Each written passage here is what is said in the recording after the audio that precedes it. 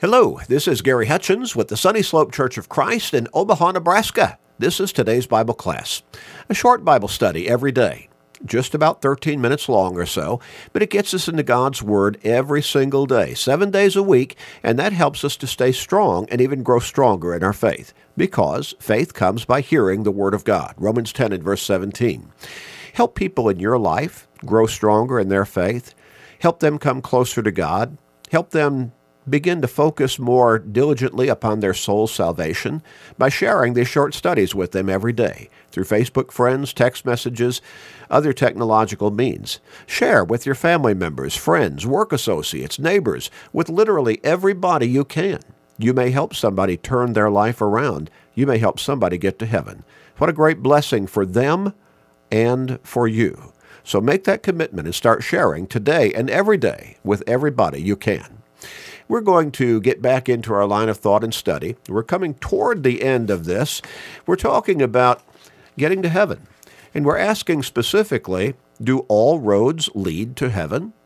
Well, we looked at this from a practical perspective just by using the illustration of if you're going someplace from wherever it is you live. Maybe it's in the city of Omaha, maybe it's in Chicago, maybe it's in New York City, maybe it's in Atlanta, Georgia, maybe it's in Minneapolis, Minnesota. You can name the place.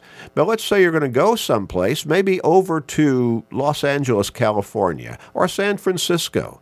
Well, from any of those locations that we named, which way are you going to go? Does it matter which way you're going to go? Are you going to either pull out an atlas and then select the road that's going to get you to that destination, or maybe you're going to pull it up on Google Maps or something like that, and they're going to direct you along the safest and quickest route to get there? Or are you just going to take off in any direction? We know the answer, don't we?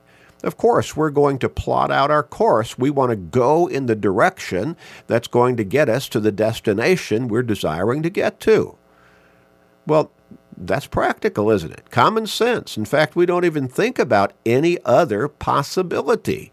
We don't think about, if we're in any of those cities that we've mentioned, heading off to the East Coast to get to Los Angeles, California. We'd never get there.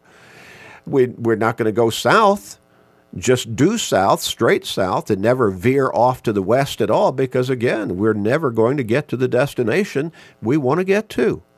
We understand that. Well, why then does it make any sense whatsoever to have the idea that all roads lead to heaven? Doesn't matter which way we go, we're all just going in a different direction. Wait a minute, different directions end up in different locations, different places, different destinations.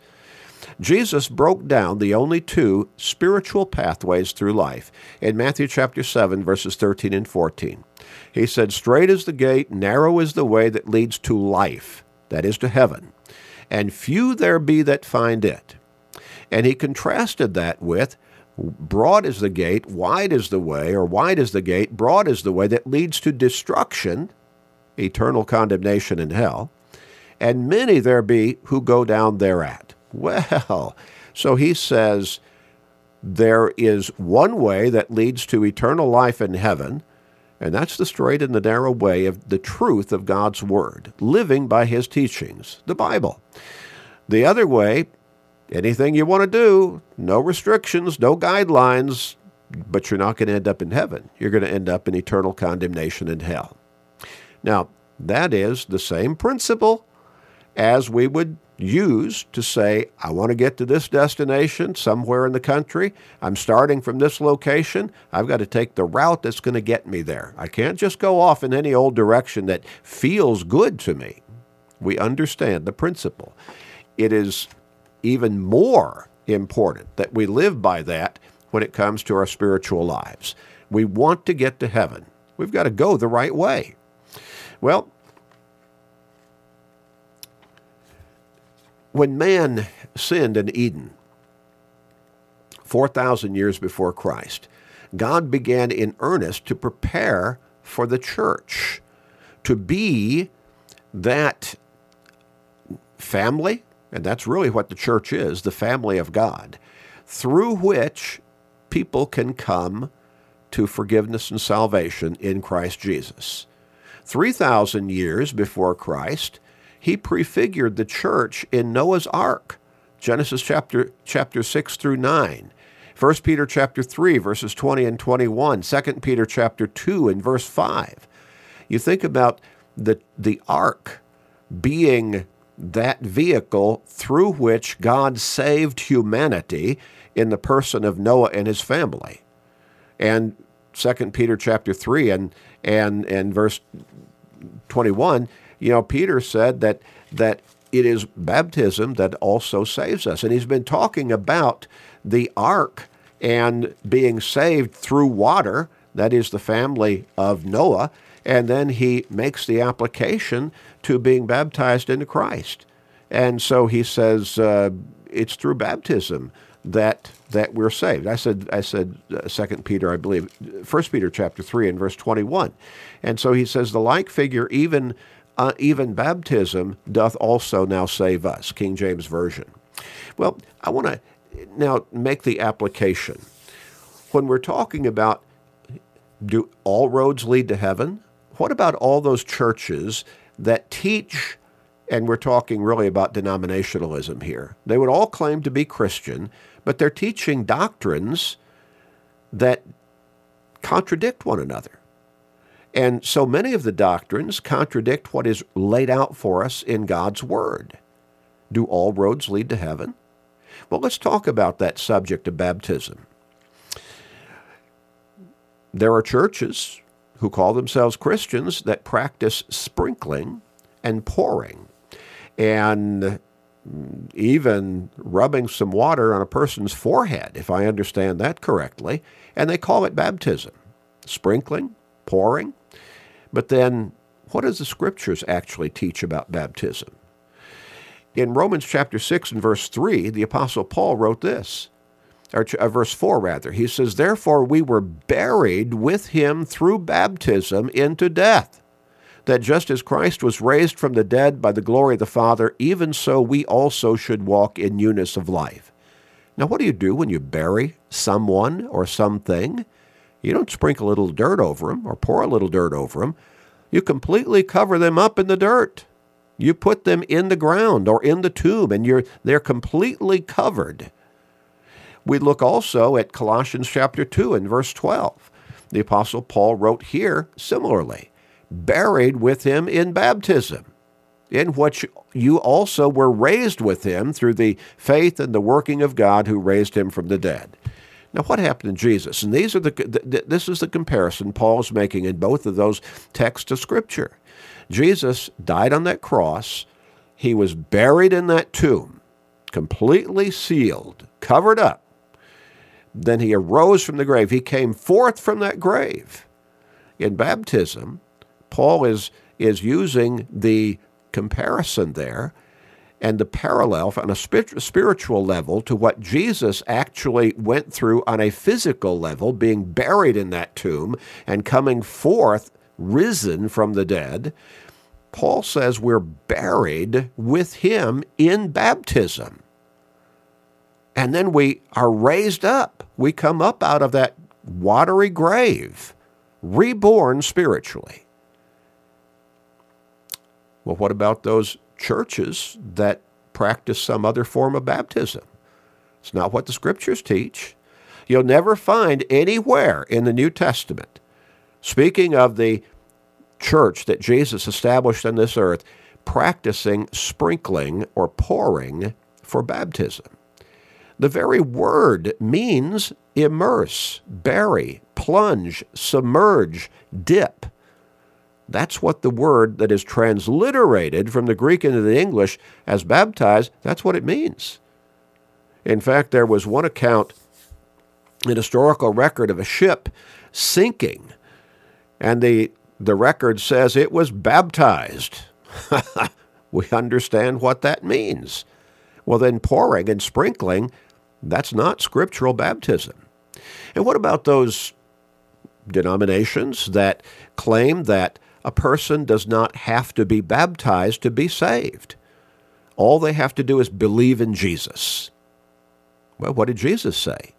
As he was ready to ascend back to heaven after his resurrection from the tomb, and after having appeared risen for a period of 40 days, he tells the apostles in Mark chapter 16, verses 15 and 16, go into all the world, preach the gospel to all creation.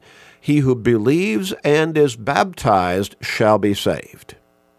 Did we get that? He put salvation after baptism or through baptism. He who believes and is baptized shall be saved. Now, there is no grammatical way to change what that says and still be true to the grammatical structure of his instruction. And as we read a moment ago, Peter wrote in 1 Peter chapter 3 and verse 21 that baptism doth also now save us. Now, is it just the act of baptism? It's being obedient to our Lord and Savior, who instructed that it is through baptism that we come into salvation in Him. What about those churches that believe you don't have to be baptized to be saved, but what happens to us in baptism? Well, in Acts chapter 2 and verse 38, when many of the Jews on Pentecost asked Peter and the rest of the apostles, what shall we do? They had just heard the gospel preached to them by Peter.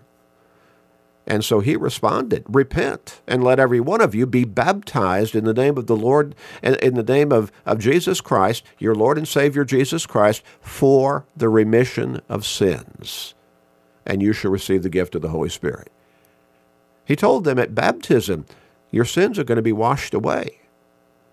In fact, when the Lord himself sent a Christian man named Ananias to teach Saul of Tarsus the gospel, he came to Saul and said, why are you waiting? Arise and be baptized and wash away your sins, calling in the name of the Lord. Acts 22 and verse 16. Well, so any baptism that says it's not necessary for forgiveness, it's not necessary for salvation, is a false baptism. It's a baptism that is not in keeping with the baptism taught in the New Testament scriptures. And again, what else happens in baptism? We're born again spiritually.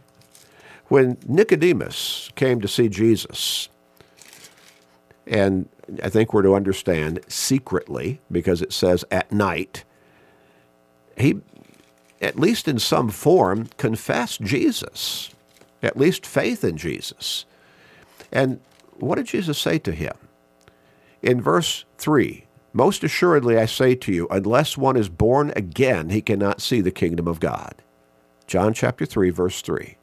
Nicodemus was confused. He asked Jesus, can a man be born when he is old? Can he enter a second time into his mother's womb and be born? He was thinking about physical rebirth. And of course, that's not possible.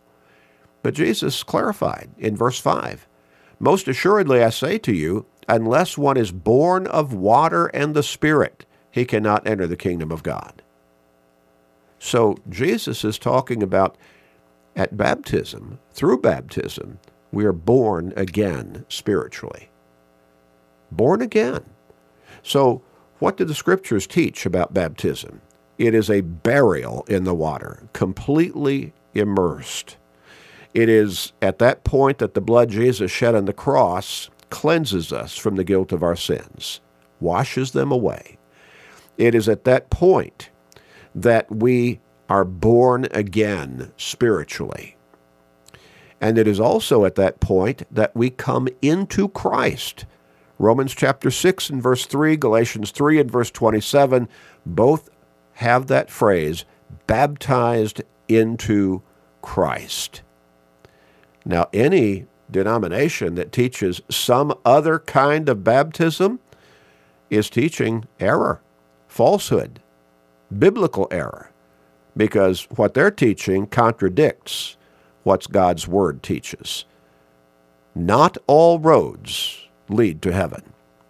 Let's pray.